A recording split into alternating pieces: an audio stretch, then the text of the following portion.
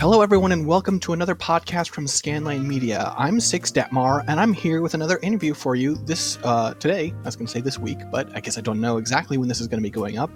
I'm going to be interviewing Eric Johnson from Vertigo Gaming. How's it going, Eric? Good, Six. How are you doing? I'm not too bad. So you're fresh off of the launch of Quick Serve Delicious 2 on consoles, right? That just hit. Right, and it's been kind of a staggered rollout for us. So we actually did PS4 first, and then we just released Xbox One and switched together last week. Yes. Yep. Mm-hmm. So, I mean, you have a pretty extensive. Your position there is a production manager, right? Right. So, I mean, you have a David's catalog. David Galindo, the founder of Vertigo Gaming, has a pretty straightforward history in gaming, whereas you've kind of been hopping around from project to project, right? What's that been like for you?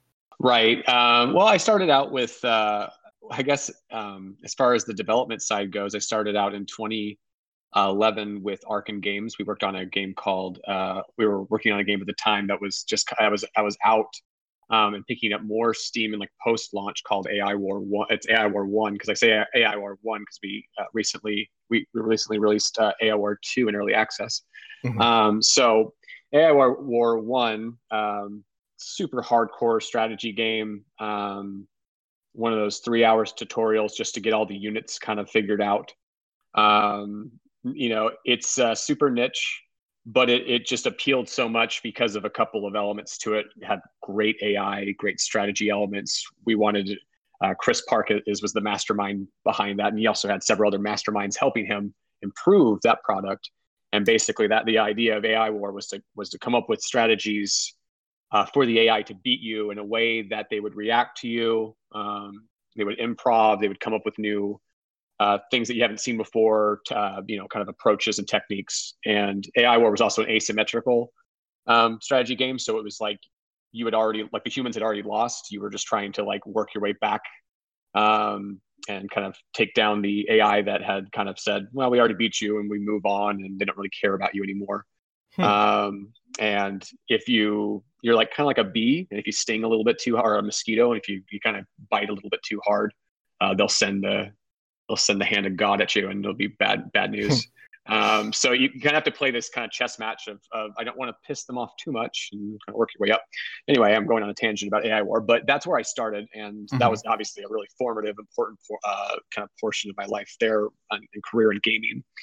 As I just was thrown into kind of a PR marketing role, just sort of, hey, we have a community, we want to sell more, we want to release a bunch of expansions. We basically did an expansion a year until a couple of years ago when we decided it was viable now, or it was a good decision to make a sequel instead of just kind of continuing AI War 1 forever because of the graphics basically getting older and needing to just we had some ideas for some updates, and that's why we ended up doing a sequel, and also because financially it made sense to do.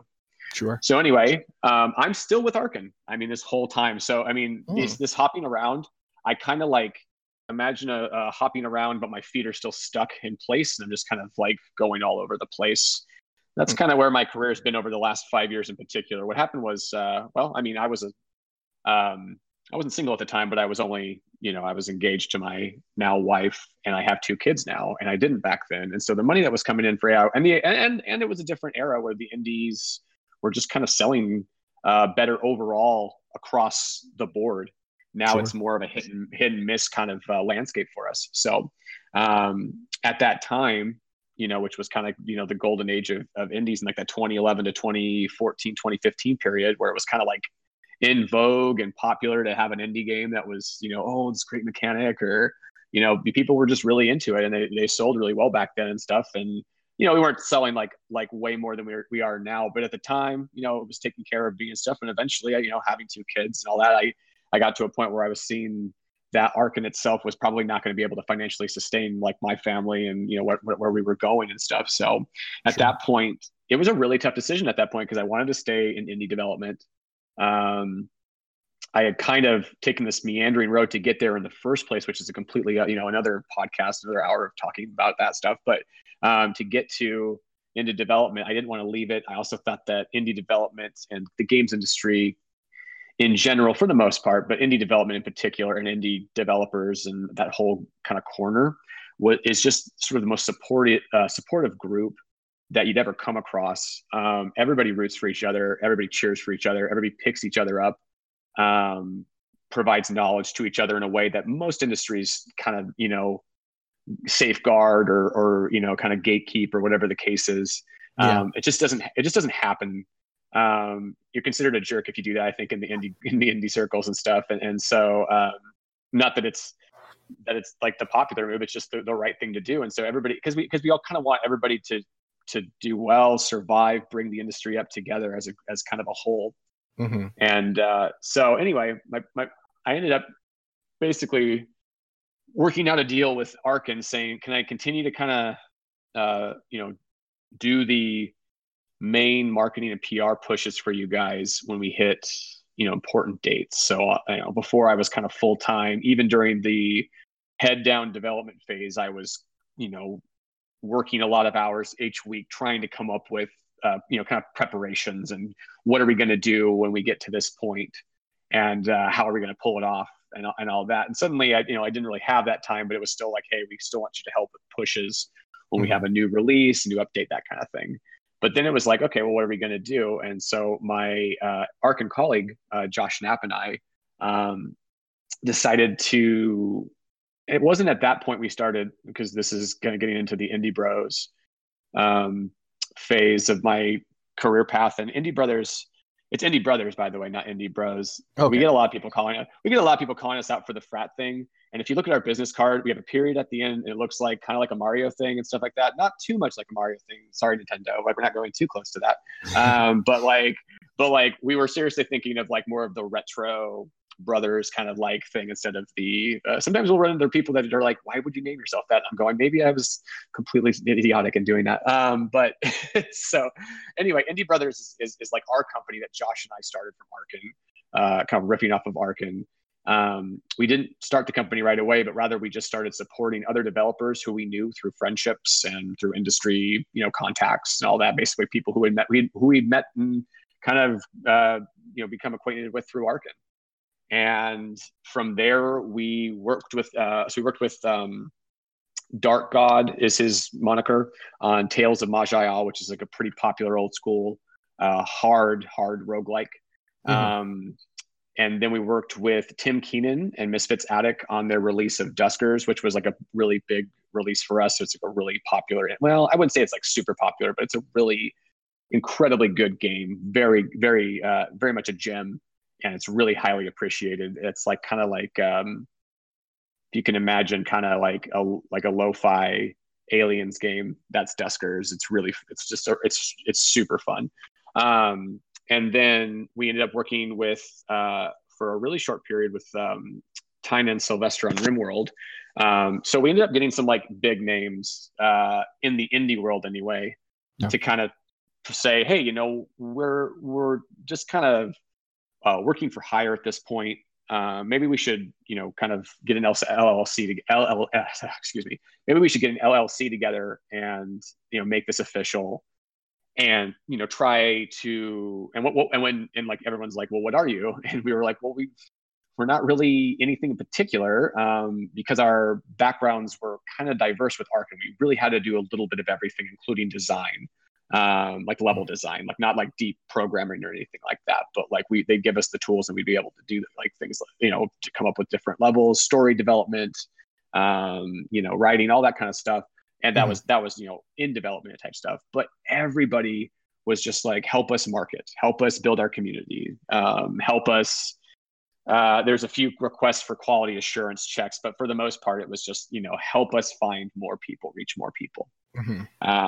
And we built up a pretty good list of folks. AI War was one of those kind of indies that was covered that was covered a lot back in that kind of period of 2010 to 2009 to like 2015. Mm-hmm. And so we had names, we had some channels we were connected to. And suddenly that was like the biggest thing of value for us. And of course, the more folks we worked with, it became more of a legitimate thing, I guess, for us. I mean, I guess it was always legitimate, but it never felt like that to me at first. It just felt like we were just helping folks out. A lot of times it was just what like an indie developer is borderline destroying themselves, like anyway, with all the work they're taking on.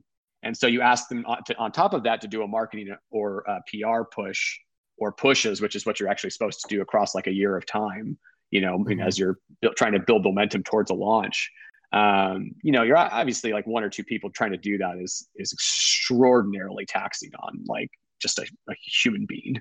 And so unless you're a super efficient and just great planner and like hopping, and you're just a jack of, not even a jack of all trades, but like a king or queen of all trades, you have to be just excellent across the board. You're going to want help. You're going to need help in some ways. Like, most people have admitted now it's a myth that when people say, hey, I'm a solo developer, I've done this by myself, because it's like you hired an artist or a sound guy or something that makes you less solo than you claim to be. Sure. So anyway, that's all tangential. But anyway, recently we've been with Vertigo. Vertigo was part of the Indie Brothers clientele that we had, and we just got to a point where that series, Cook Serve Delicious, is a really solid selling franchise. And David and I agreed that it's a franchise that could use some additional attention, some full-time support in the marketing, PR, community management, all that kind of stuff. So that's when I made my shift over to Vertigo Gaming Production Manager, while still being the co-owner and co-founder of Indie Brothers and operating manager at this point, and while still being with Arkin and everybody else. And so thank you for letting me meander to kind of present day, where I'm not tied in knots, but I'm definitely all over the place. That is a great way of describing my current career as it stands in gaming. I mean, it seems like you must be, and your story seems to back this up. I mean, the fact that you're working sort of three places at once, like my impression as a person who does not work on game development, I write about games, I podcast about games. Indie developers seem to be, on the whole, not too many generalizations here, but tend to be like very focused, as you say, on their craft, kind of like introverted and like very busy. So you've got like indie games in a position where there are so many coming out right now. Their creators are so busy, and also, even if they weren't busy, they don't really like putting themselves out there in large part. Right. And that's something you just can't afford to do anymore, unless like you kind of, I think you're getting at, which is, get someone else to do it for you. But I mean, it really is a collaboration. It's a really developers who go, okay, you do everything marketing, people, that's just not really the right approach. You really have to be in a mindset to collaborate with the people you're bringing in, getting them up to speed as much as possible, because they're behind comparably to you, of course, as far as how much they know about the game and how they can act on that knowledge, right? Like if you're a marketing person, you want as much knowledge as possible so that you can act on that knowledge, and say, okay, this is a way we can market this game, or this makes sense. Because there's always the status quo, or the things that you're going to do for most, 9 out of 10 games, you're going to do certain things, but there's also that those other things that you really need to do that are unique or kind of individualistic to the game that you're working on. Those are like super critical. And I think a lot of times people get burnt out before they get to that point where they're going, okay, now I need to come up with something kind of like a unique angle for this game, or do a better job. If it's not bringing in names, or if it's not bringing in like fans or interest already, then obviously like you want to make sure you have a good game.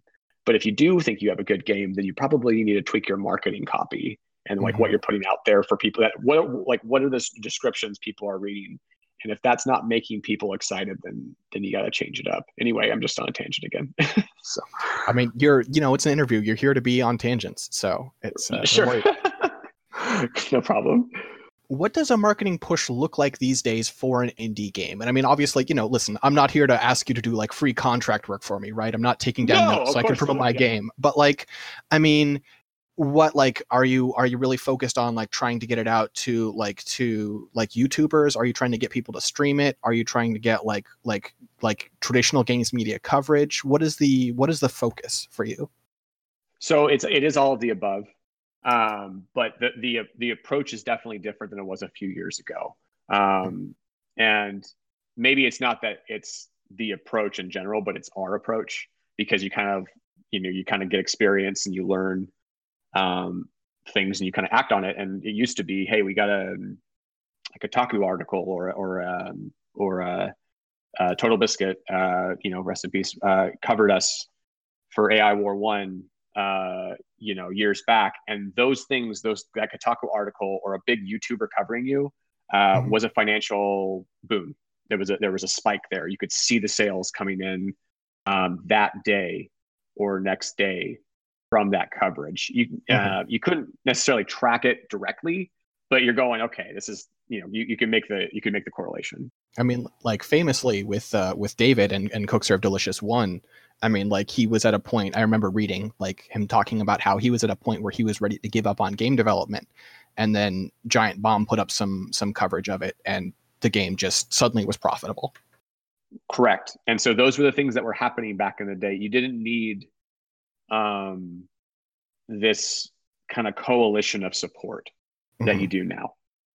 Before it was like, if I can just get 3 or 4, even 1 or 2 big pops, like just, big, really interesting, people who are not just really big and have a lot of audience, but are really like, hey, this game is awesome. Like, and that happened, back then. That was really cool. And I think that still happens now. But yeah, I think the change is that because of how many games are out now, and there's probably other elements to this than just that, but that's like an overriding factor, I believe, is the amount of games that are out right now versus back then. Because AI War was like I think it was like the 130th game on Steam, and it might have even been like less than that. And so when you got on the Steam back then, it was a golden ticket. You knew you were going to sell a certain amount of copies. You knew you were going to make a certain amount of revenue. That's not the case anymore at all. And so the press and the YouTubers and the streamers, while they're still clearly a piece of the puzzle to me, that's just not where you start. And it really isn't something that you should, if you never get to those folks, it's because you were working on the things that were kind of the more important things at this point, and you just never accomplished those things. What I mean by that is to me, if you're on the indie development side and you're thinking, hey, marketing, or you're thinking, hey, how do we make sure that this game that the time we're putting into this game is hopefully going to pay off? Because in general, it's a gamble, and right now it's a tough gamble to put in years of your time to know, hey, we might not even sell. Like it hasn't just been like, okay, it's a hit or miss market like it usually is, where it's like, okay, if you can get that big one, 1 out of 100 games, or it's more than that now, obviously, but like someone gets a big hit and they're taken care of like with like life-changing kind of stuff. But that's not what most folks are looking for. It's just like, okay, if we can just get this to sell X amount of copies, we meet expectations, we can move on to the next game, we can stay open as a studio and stuff.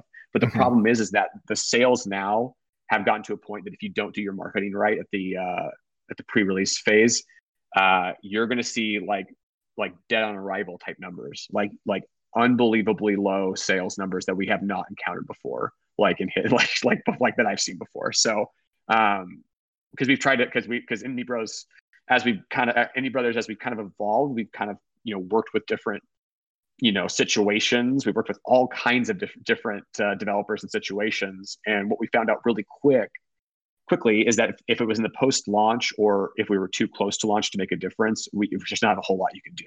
Like, it's just like, okay, these numbers are not in place. And when I say numbers, I mean pre-release measuring sticks. So what can you measure that you can say, hey, we can actually say if we have this number of this, then we can make some money, or we're going to make this amount of revenue based off of like these numbers. We can make some estimates, we can make some projections. So what I'm beating around the bush at basically is like Steam wish lists. Sure. Is a huge thing if you're a PC developer. And it's good to see consoles picking up wish lists as well. I believe all three of them have it. If not, then I know that Switch and Xbox have it anyway. Mm-hmm. And that's important for sure. Mailing list signups, basically retention, right? Like ways to retain folks, ways to Discord follows, or like starting a Discord channel and getting people to be a part of that. And of course, you have to come up with, why would they want to come to your Discord? Like there has to be reasons. Sometimes the game can do that itself. Other times it's not so cut and dry. So it's like you have to kind of figure out. But those are all those things, and others too. Social media, trailer views, I think is more of a fuzzy one. But you can look at, hey, we got like 50,000 trailer views. That's a really good sign. That bodes well for you. As far as like when you hit the launch button, you can expect a certain amount of revenue and sales. So I guess what I'm getting at now, to answer your question, Six, is that it's about player retention. That's where our focus is on right now. It's about building those numbers up into the thousands, maybe tens of thousands and stuff, to ensure that these developers are going to hit a certain number in revenue. It's trying to take the gamble out of the gamble, essentially. I see.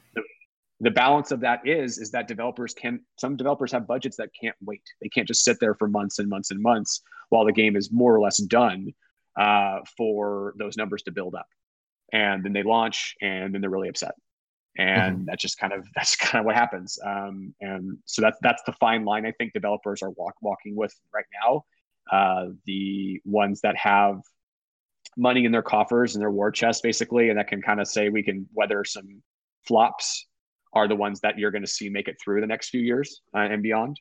And the ones that, obviously play their cards right and think really long term when they get a big hit. I think a lot of really games that have gone really big have made really poor choices, but it's also because I think that it's kind of hard to keep a vision for like as the game gets bigger, as the team gets bigger, to keep the original vision of a game and all that. But anyway, at the indie level, it's really about just like pleasing and really just making your community ecstatic about your game, especially in pre-release. You want to get people to commit to it and stuff.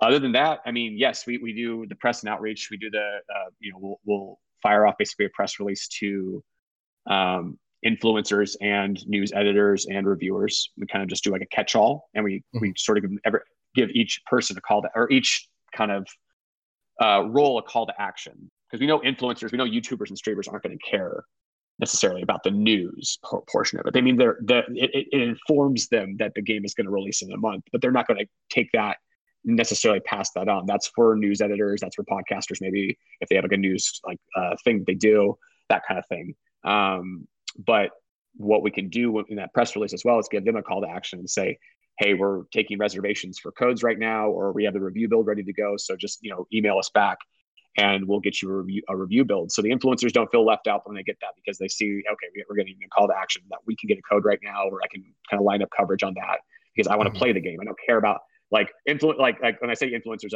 I'm like, that's like a really marketing word, but I'm just referring to, I guess, the greater video,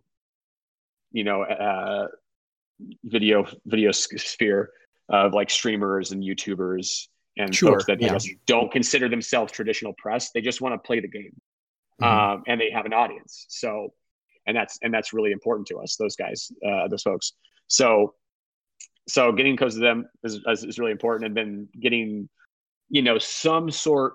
The traditional press people, I think a lot of people have sort of said, oh, they don't do anything anymore. They don't mean anything anymore. But I do think there is sort of a cycle, and they're a part of it. Like, people read what they write. It doesn't mean like they're reacting to it like they used to.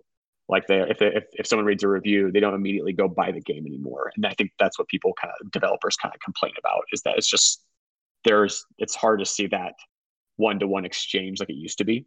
Sure. But that's kind of the way it is. And I see a lot of developers make the mistake of saying, okay, I'm going to be really picky about who can cover my game, and they don't really let a lot of folks in. And I mean, that can work if your game's really, really solid and you get like really popular folks to cover it. But for the most part, you want kind of like a critical mass of exposure. And you have to see the value in all different kinds of folks, including people who just go, hey, I don't even have a YouTube channel. I just would love to test your game. There's a time and place where that's okay to give them a code.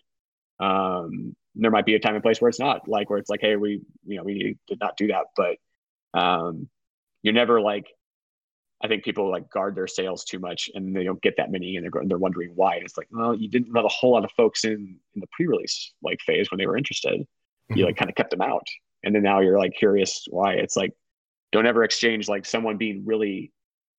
If you're like, oh, well, we want to get that sale later, that's like a terrible idea versus someone who's just like, oh, let me help you like test the game now, make it better now. If they're really earnest and can actually do that. I think that's like a really important thing. So that's kind of just getting back to what you were saying before, the idea of you kind of just have to react and work with whatever you have. And if you get a lifeline somewhere that you're saying, hey, this is a lifeline to some exposure, or kind of a line to some exposure or a new audience that we want to reach, you have to take it, and you have to take those opportunities. So a general outreach will plan, hey, if we have a release in say CSD2 6 weeks ago, right? Like we're going to announce, like, if we don't have the exact release date locked in yet, we can still know, hey, we're going to get this out in April. So we'll announce, hey, we're coming out in April to our list of contacts of influencers and press, and we'll get a good response from that. But I think it's about being persistent. Some of the inboxes that we're sending to get thousands of emails a day, I'm quite sure. So I think it's okay. I noticed that when I send an email to somebody and then I reply to it and like as a follow-up, and I'm like, hey, did you see this? Everyone gets super defensive. However, if I send another email 2 weeks later that has an additional bit of information, all of a sudden it's like there's no issue, and it helps us actually retain more press and influencers heading into launch as far as who's covering us and stuff. So it's like a polite persistence. Hey, we're releasing next month. Hey, we're releasing on this day next month. And a couple of weeks later, we tell them, and then when they respond, we give them the, kind of the embargo info. We plead with them now. This is not something we didn't do 5 years ago. We plead with them now to include the Steam store page or whatever store page there is, and encourage the fans to wish list the game, because you need those calls to action now. You may have always needed them, but especially now you just feel like, hey, we need to make sure that we're greasing every step of the way for folks to be in love with this game, want to buy it, whatever the case is. You know what I mean? And I think a lot of folks are just going, well, if people see the game on a video, then it's just like snap. They immediately want to buy the game. And that's probably true for some folks, but that's not true for a lot of folks anymore, I don't think. Yeah. And I think folks are really, I think a lot of people are really picky now, because you can be. I think there's a lot of games out there that are doing they're doing the right things, and they're catering to communities in ways that have never been catered. The communities have never been catered to before. So if you want to go out and find your game, you probably can. So if you're one of those people that's just into a certain kind of genre or game, and if you have like a new indie and you're trying to get people's attention, it can be hard to get those eyeballs to turn over to you for any any meaningful amount of time and say, oh yeah, well, actually this looks interesting, and I will stop playing the things that I absolutely have loved for years and years and years, and try your game. Like that is no easy feat to do anymore. So I hope it's not too doom and gloom, everything we're talking about here, but it's definitely like a tougher market right now than it's ever been, because of the fact that I think people, rightfully so, are pickier. They have a ton of choices now, so that they can make the exact choice they want to make, and they don't have to necessarily say, I'm going to try all these different kinds of games. Mhm. Whereas like years ago, everybody was just, into the idea of rushing their Steam list up to 500, 600 games, whether or not they were going to play all the indies that they bought. It didn't matter to us. It was like, oh my gosh, this is great support and all that kind of stuff. So it was just kind of a different kind of time than it is now. But yeah, to me, it's all about retention, player retention, having those numbers in place to the actual people that are going to buy your game, not the ones that are going to cover or expose you to your audience. You have to go out and kind of secure your audience yourself nowadays. That's the big difference. So you mentioned like sort of not to be too doom and gloom, but like the way it's really hard right now and we're at sort of a difficult time. It feels like we're at a particularly difficult time because we're also like this particular, year, we're at a crossroads where like, I mean, you were working with Arkin, and at least as far as I can see in history has mostly worked on like PC and Mac, right? Mm-hmm. But now, so you're working with games that are getting console ports, and then also we're getting, the opening of the Epic Store and its fight for some exclusives, and we're also getting new consoles on the horizon, presumably, Right. Like, how does that weigh into things? Like, I mean, I know there's only to so much extent that like what platforms a game releases on is your call. But like, how does like, offers of exclusiveness, or how do like consideration of like how portability, like how easy it would be to move a game to another platform, how does that weigh into the decision these days? Sure. It's circumstantial. Like AI War, you just cannot do on console. It's not going to happen. Like there's just no way. The way that game is made. But with Arkin, with any PC developer really, if with I think Epic cartridge is a cartridge is another example of like an Epic store that is offering like a time limited exclusivity launching for games. Like if you can do a 30-day launch period with cartridge. Mm-hmm. And now obviously that plays in for developers because they can guarantee themselves revenue, which is really hard to do nowadays, right? Yeah. So if someone says, hey, we'll give you 50,000 for launching on our store before you launch on Steam, and your projections for sales were way below that, or you were just trying to hit 50,000 to move to the next step for your company, then hell yeah, you're going to probably take that. You're probably going to take up that offer. And I know that there is a contingent of players that hate to hear that, but it's absolutely a survival play on the developer's part to ensure they're going to continue to be around as a studio making more games in 2020 2021. God forbid we plan 5 years out at this point, you know what I mean? Like, so it's just because it's just too crazy. So the other thing to think about is, and there's an article I'm thinking of, I cannot remember who wrote it. It's a really good article. It talks about basically the power and the leverage that developers have, kind of versus or on the other side of platform holders. So at the beginning of let's use Switch for an example.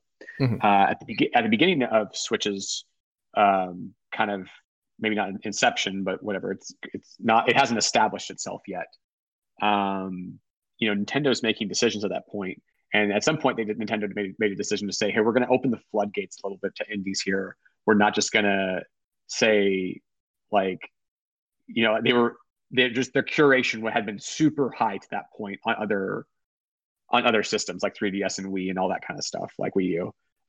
It was much easier to get an indie release on PS4 and Xbox One versus Nintendo to the point of before the Switch came out, right? Right. So under that kind of idea, there was this. I'm sure this is when the developers have basically the leverage, is what I'm getting at with like a platform, is when the platform has not yet established itself, it has not yet claimed victory or anything like that. Like it's still figuring itself out.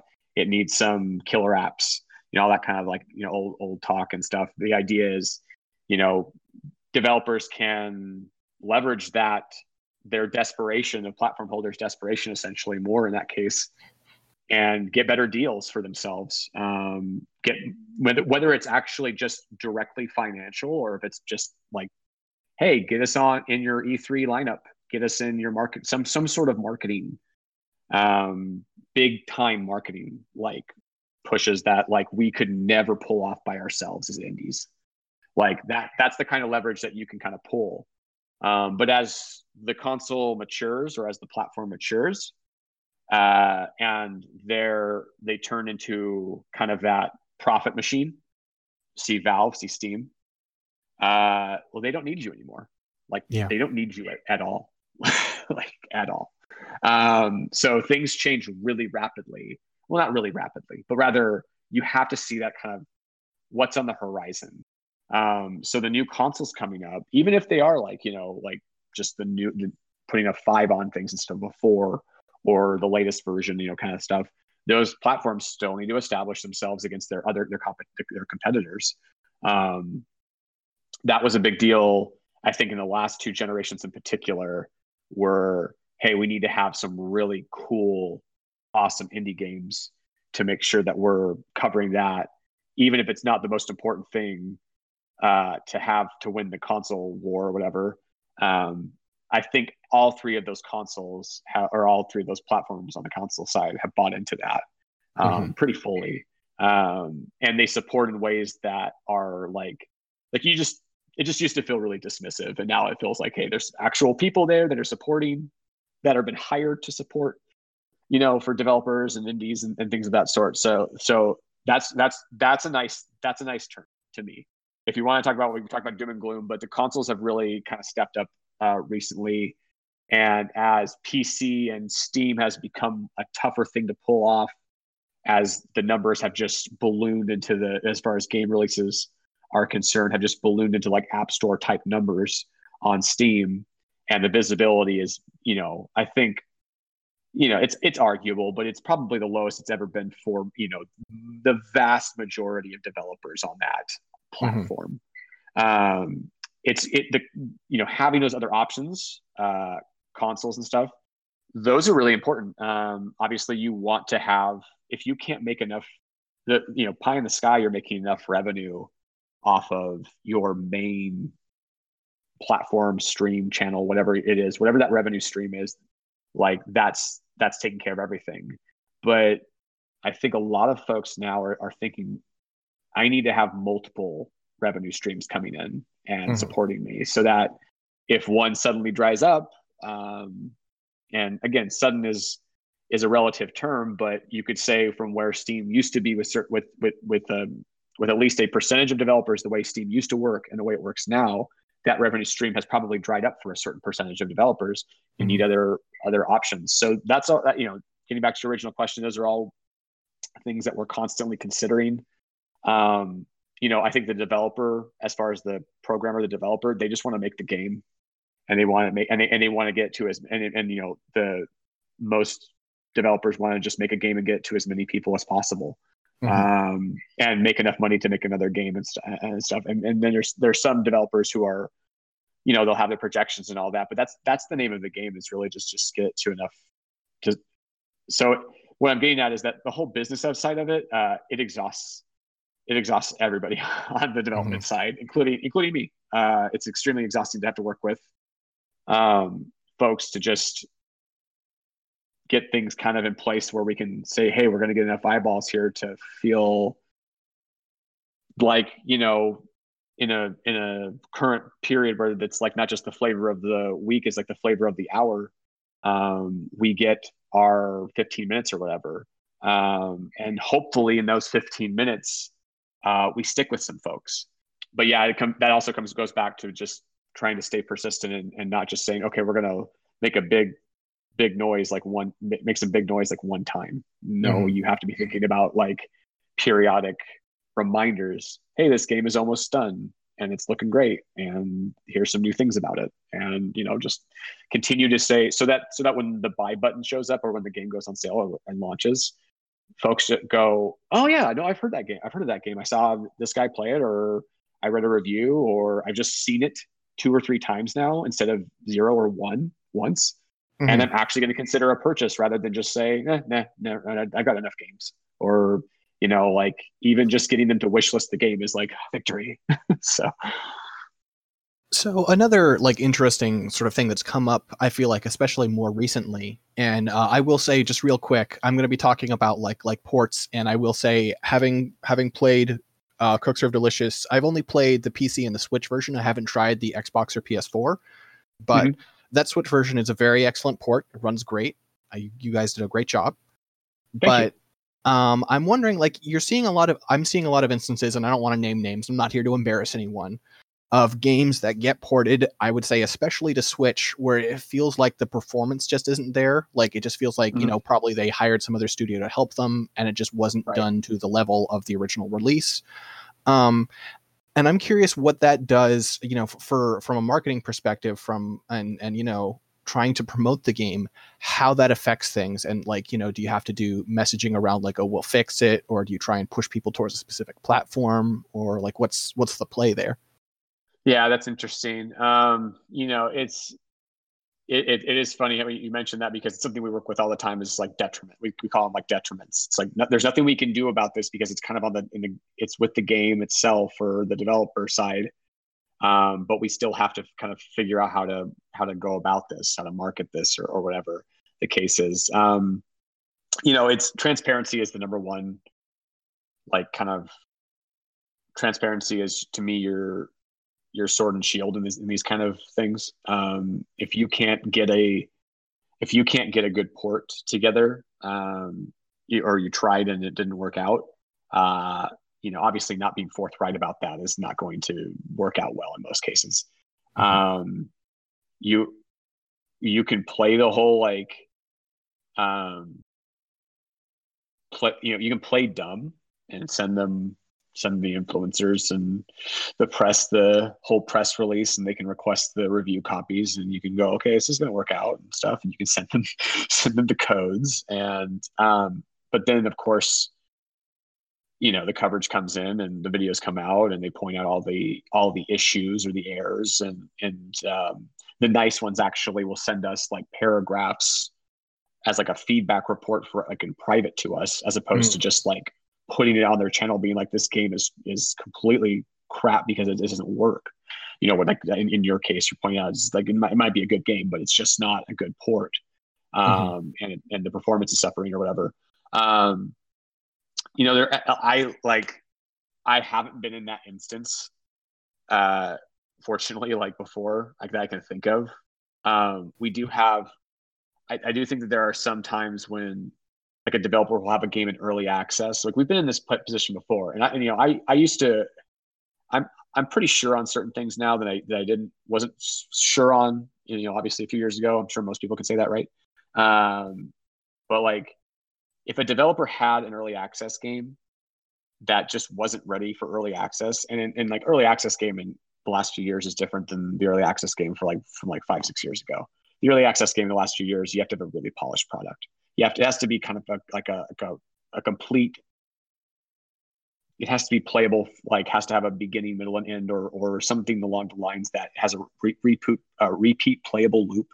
That is just really fascinating. If you don't have something like that, then your game's not ready to go out into early access yet. It's just not going to go very well. And yet I feel like I've worked with, and this is like back when I wasn't so sure about that.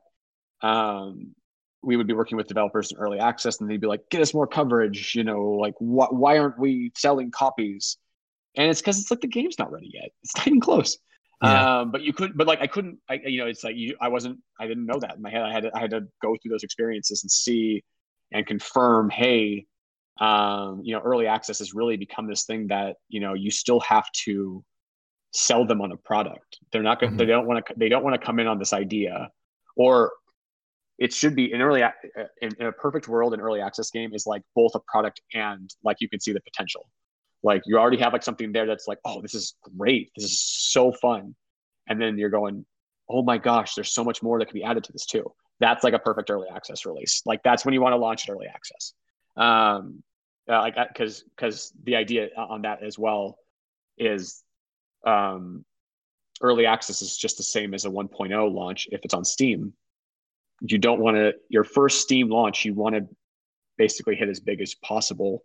And like, you want the wish list numbers to be in place, like we had talked about earlier and all that. So I imagine it must be like the bane of your existence to hear, people saying like, "Oh, this looks great. I guess I'll wait till it leaves early access."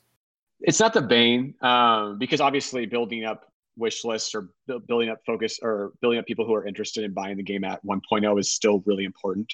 That's like a really like hitting 1.0 in the same sort of big way that you might with your first Steam launch in the case of early access. That's really important. But you just kind of, nowadays there's no bane. If someone says they're interested in the game, but they just aren't going to play it till later, you're just happy that they're interested in the game, right? So, I think that, obviously, if sales are just pouring in on the early access, that's like a classic early access thing too. If an early access game is selling well, it's just going to sell better naturally. That's how any actually release happens. It picks up steam. So, but you understand why certain folks want to wait. I mean, AI War 2, I certainly understand why I'm hoping a lot of folks want to wait, because we've done pretty well, but I would love to sell more, when we hit 1.0, and I'm like, would love to know that a lot of those folks were just kind of waiting for us to hit 1.0 because they said, hey, I want a finished product and I just don't want to be involved in the early access period for whatever reason. Maybe they just don't like the UI changes, like that. I think there's people who just like everything kind of locked in. And don't have to like worry about like anything that's like too sweeping of a change for them. That can happen in early access to some extent. Not that you want sweeping changes, especially like with mechanics, once you hit early access. So no, they're not the bane. They're really important because you need to be kind of refilling those wish list numbers right after the original early access launch. Then you're going, okay, at some point for most early access launches, it comes back down to some sort of baseline number of sales each day or each week. And, those are kind of, for the most part, those are very like they're not inconsequential, but they're not like during the launch period. So during that like kind of dark period, or whatever you want to call it, you want to be building up wish lists for folks who are like, okay, I'm not buying the game in early access because I'm not an early access person, or whatever.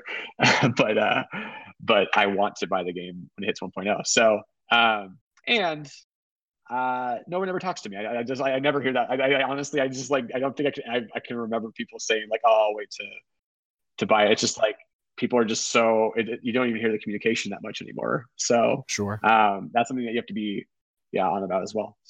So we've had a lot of like one question leading to another, and there's a very basic question because of this chain that I have still not asked, which is just like, how do you decide like what games, what projects you're interested in pursuing? Because you're in a position where you're a little more free to. I mean, I'm sure there's a certain level of like just keeping the lights on, but you have some more freedom as to choosing what games you're interested in working on. And how do you make that choice? Right. Well, we have folks approach us as one of our avenues is just, folks approach us and we take a look. We're better now than we used to be as far as looking at kind of, analyzing a game for how well it's going to go, or if it has a good shot of doing well or succeeding in what its goals are, whether it's, funding a Kickstarter or doing 10,000 sales during early access or 25,000 sales 1.0, that kind of stuff. Like we kind of look at that and we take that into consideration. Generally, when people approach us, that's either a really good sign or a really bad sign, because they either really know that they have a winner on their hands, or they're clueless. So with the clueless folks, we try to straighten. We try to not straighten them out, but like try to let them know and give them insight that hopefully they can that opens their eyes or gives them sort of, hey, this is the reality with this situation. Or if they think they have like a hit on their hands, but if the game isn't right, it has some missing elements that need to be there, that kind of thing. Or sometimes we just have developers who have no concept of what it means to build a community, right? Like just going, hey, well, we should just be able to release this in 2 weeks from now, right? And you'll get us all the coverage. And it's like, you haven't done anything to this point. So this is going to be really difficult. Like, in fact, it's impossible. But I think like you said, there have been more desperate times than it is now. We do try to keep the doors open by supporting. We don't really have like a genre or, hey, you have to be like this kind of game. We worked with a pretty wide variety of games, just different genres, different platforms, different releases, all that kind of stuff. So, or get, kind of one-time releases, games that are like more like services or have constant post-launch content going on. Obviously seeing a game that has legs already, we know we can augment. Like that's something that is something that we've always known, is that if you have something that's already selling well, we can expose it to more folks and continue that positive, that positive result. Like we can build off of that. It's whether or not we can earn our value back when they, hey, how much do we have to pay you for getting this extra exposure? Could we get this? And then the developer can always ask themselves how maybe we could do this ourselves. I think that's like a completely viable question. But that's when like, hey, we do have certain connections that can help if certain folks don't and stuff. So just kind of depends. But yeah, if they have something that's already rolling or just really heading in the right direction, that's something that we try to jump on up, of course. But we do a lot of mentoring too. And like mentoring is not like the right word because we're getting paid. But sure. Like we take on developers who I think have really just solid or really good games that are either new IP or the developer themselves. This is their first commercial release or first kind of major marketing, or we're going to put some marketing effort behind this kind of release or whatever the case is. We don't shy away from those, although they are, quite a bit harder to get the success and the results that you're looking for out of those, because, you really have to build those from scratch and hope that, the game itself and the collaboration with the developer and the marketing team kind of comes together and coalesces. Like sometimes that happens for games before the marketing even picks up. Like it's like, oh, this is going to go well. There's just no way it's not, and that doesn't happen very often. And that's obviously a great feeling to have. But most of the time it's going, oh man, we just got to get people to like pay attention to us or give us their ear for a little bit.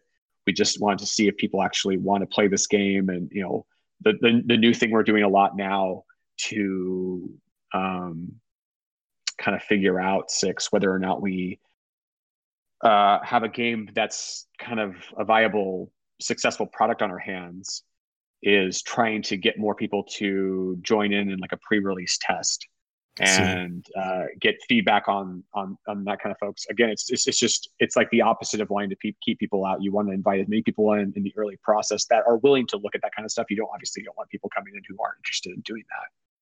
But if you have folks who are very much saying, hey, I like a concept and I would definitely test it and give you feedback on it, that's, I think, really important because obviously you want to have I think it was Zach Barth from Zachtronics said this, is that, you have to have taste, like good taste, if you're a developer, if you're creating games, right? If you don't, you're not going to sell anything. Sure. And so if you yourself, and Zach basically cut it off there. And he was like, if you yourself don't have good taste, then you're screwed. And I don't think that's exactly true. I think if you don't necessarily have like your pencil sharpened on that, then go find other folks to give you the ability to figure that out. This is, you shouldn't live this is like the critical, like you're doing everything by yourself. You're on an island, but you have to realize that if you're going to succeed, you have to get off of that island or send out messages in bottles or whatever the case is. Mm-hmm. And get that critical feedback, hopefully from folks that really know what they're talking about, and it should be a combination of really of players, developers, small influencers, or people who just want to pitch in and help that know games, and know what is a good game versus like a game that's like, oh, this has everything, it just doesn't have that fun factor. You want to be able to figure that out, especially at the right times in the development process, Sure. and at the right times when you start implementing the marketing. So those are all things we like to look at.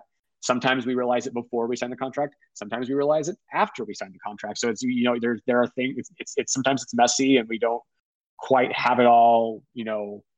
I wish we could say, hey, we've scouted everything perfectly. We haven't. You know what I mean? Like we've had so many things that we thought, hey, this is going to do better, and it just didn't work out.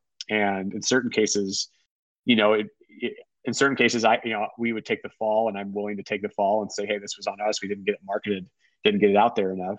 In other cases, it was like, wow, the exposure we got in this game, and then the conversion on sales was just so catastrophically low in a way that we had never imagined and stuff. And those are the tough ones, because the developer's still mad at you, but you can just be like, wow, God, so many people gave us a look, but Mm-hmm. the game just didn't sell. The game just doesn't sell. It just didn't sell. And that can happen occasionally. And that, I think, has happened more so in the current market. Again, this is why you have to lock things in, have to lock in those pre-release numbers and metrics, so that you can feel like you have something, so that you feel like you can launch and not take that gut punch when you go, oh my gosh, it's not even going anywhere near our expectations. Mm-hmm. Because that's happening, I think, really on a high frequency right now, for a lot of developers. And I mentioned earlier how indie developers in particular are awesome, because they share, and we share advice, and we give kind of feedback, or we share experiences, and all that.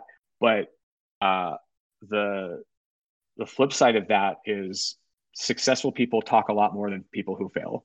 Mm-hmm. And so you're not going to necessarily hear about all the folks that,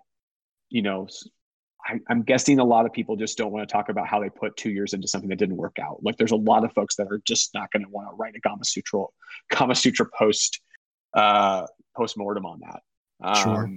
Where and the ones that do, I think, are that's really important, because we need to see all the experiences that are going on. We can't just keep reading the ones that are like, hey, this, I tried this marketing plan that everybody else tries, and it just went super well for me. And you're just going, okay, but that doesn't necessarily mean that that's great advice for other people to take, right? Mm-hmm. It's just that it worked out for you. And you have to just be really careful with the copycat marketing. There's certain things that you do every time, no matter the game, in most cases, but you have to get away from the idea that you're like, yeah, they did this and it worked out really well, so it's going to work out really well for us if we do it. Mm-hmm. I wish I could sit here and talk with you all day, but I'm going to be considerate of your time. I got 2 more questions for you. Sounds great.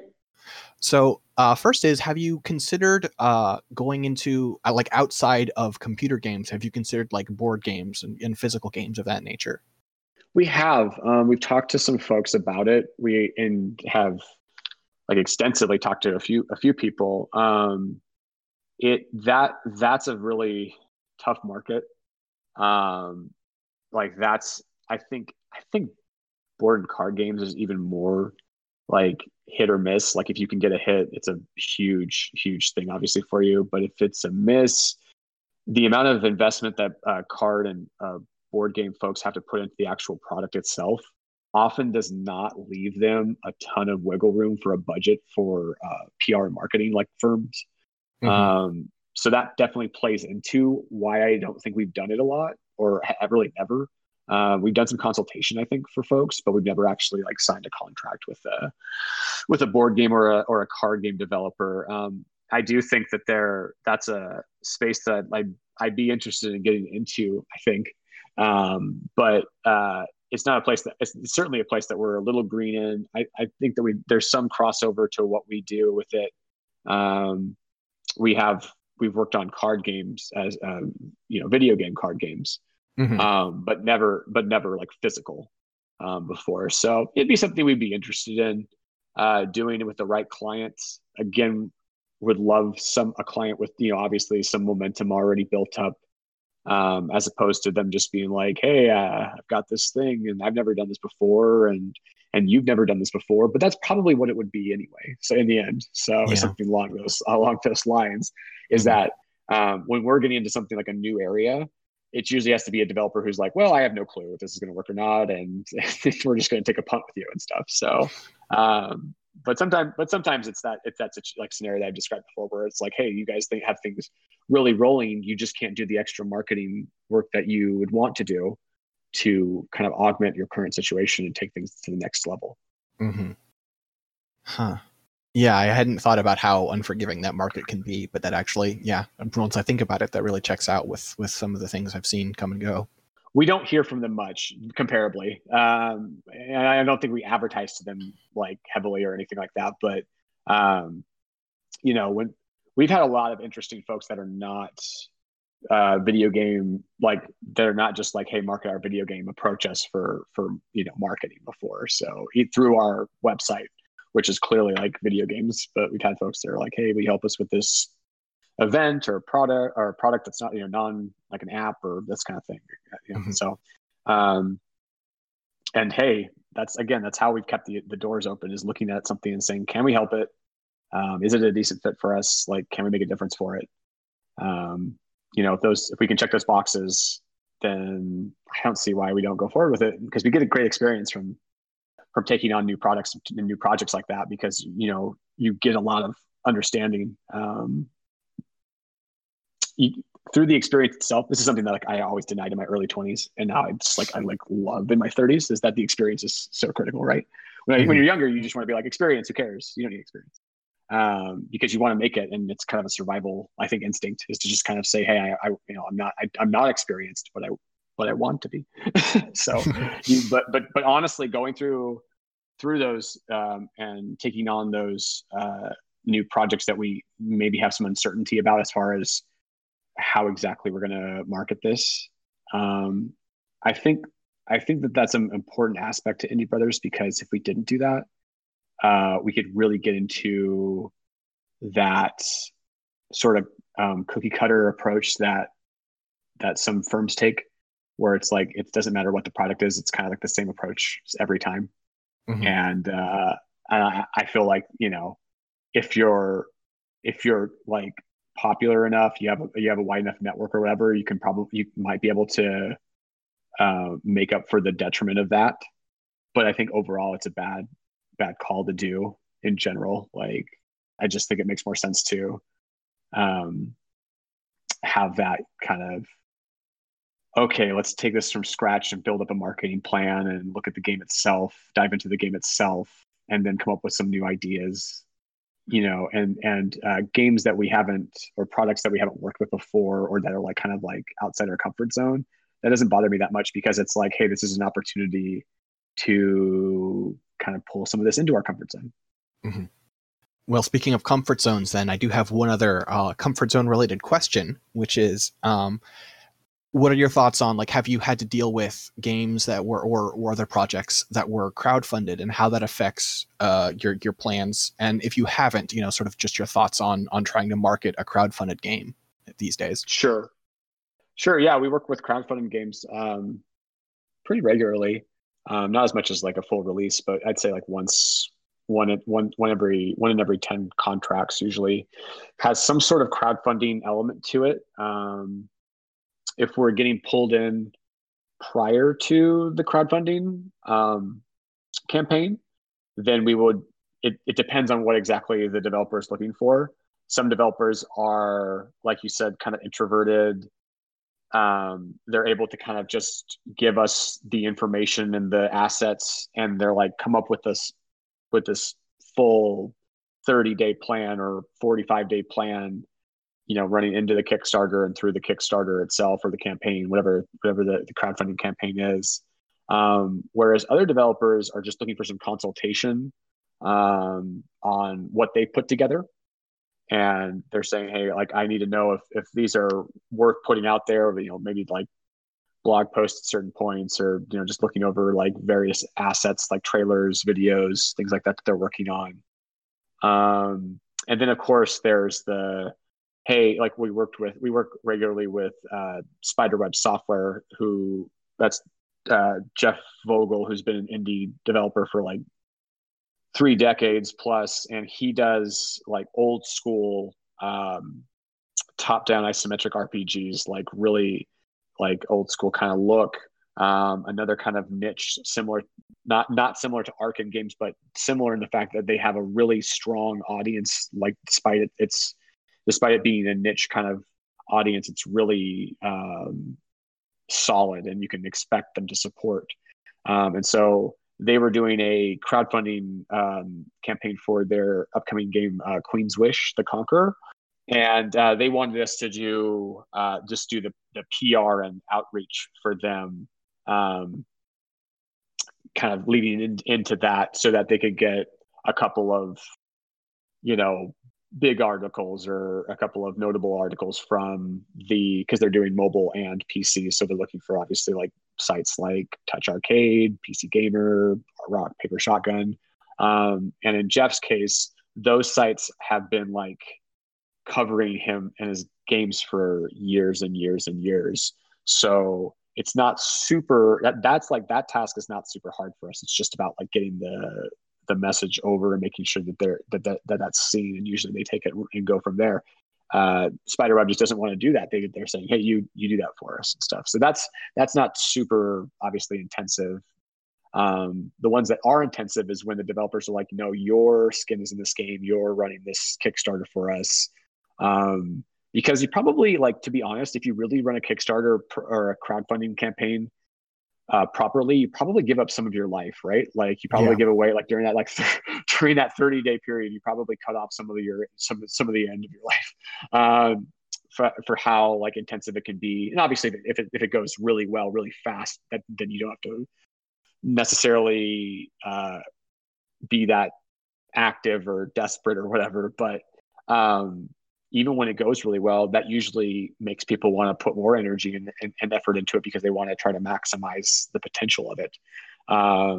So, if we're getting into like a full-on hardcore crowdfunding thing, then usually we'd like a couple months in advance to come up with preparations, come up with the right date.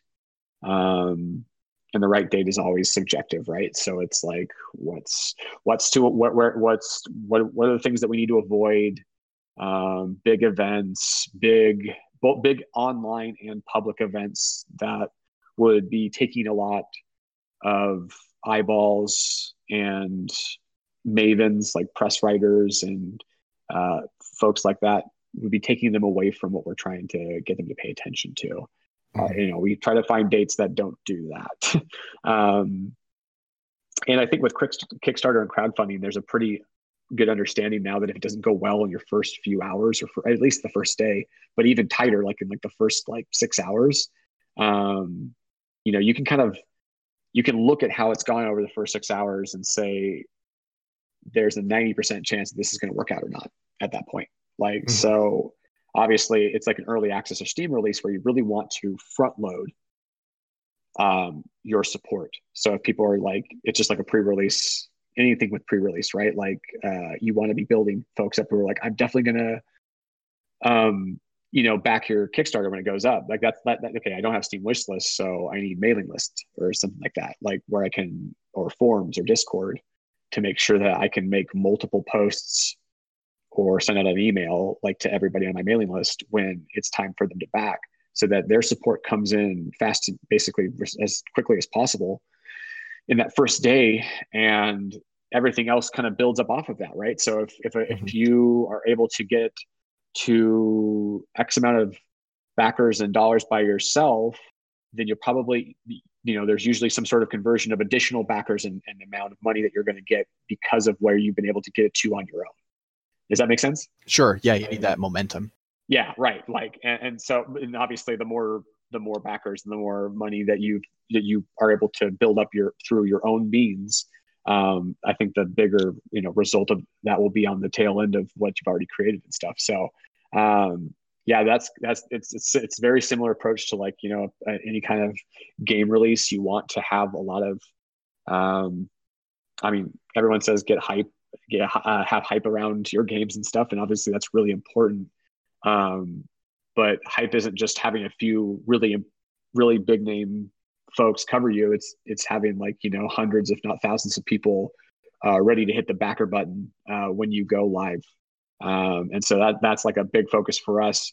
And then from there, if it goes well enough, then you start coming out. You obviously want to have a plan for the next month while the campaign's running, and here are updates we can put out. Here are different sort of things that we can reveal, release, unveil, all that kind of stuff.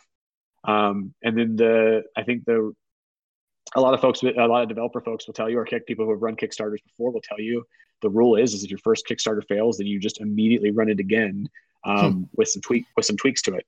AI War 2 was originally an unsuccessfully funded $300,000 Kickstarter. We ran it again, stripped out a couple of major things, obviously, and then put it at $50,000, and we hit, I think, either a few thousand above or below the amount that we hit on the first Kickstarter. But this time we got to keep the money and actually go forward with it. So I think a lot of folks that I've been saying, I think a lot of folks a lot, sorry. What I mean to say is, in general, I think there's this thought that, oh, my Kickstarter didn't go well, it's over. Well, no, just do it again and make sure it's retooled in the right way to make it succeed next time. And of course, you have to balance that out with the realities of the situation. If your Kickstarter is $100,000 and you made $5,000 and you rerun it again for $5,000, well, okay, but what's the $5,000 going to do? Like versus the $100,000 that you had budgeted for all these different things. Like you need to obviously have some sort of middle ground there that makes sense. Otherwise, it doesn't make sense to like obviously strip back your Kickstarter in a big way. If you were like, hey, these things are critical, like, and I need every last cent. But with Archon and with AI War 2, it wasn't that way. We had to take out we basically took out 3D, which not that many people cared about.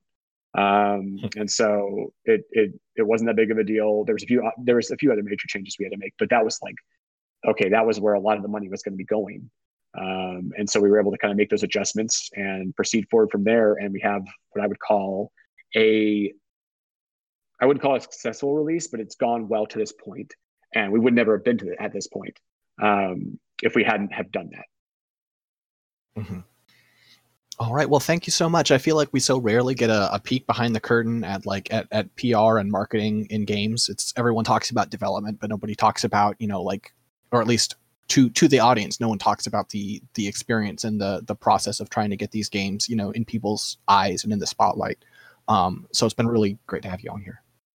Thanks, Six. I hope people's eyes don't glaze over. I feel like it's super boring sometimes, but I do think there are some interesting aspects to it for sure.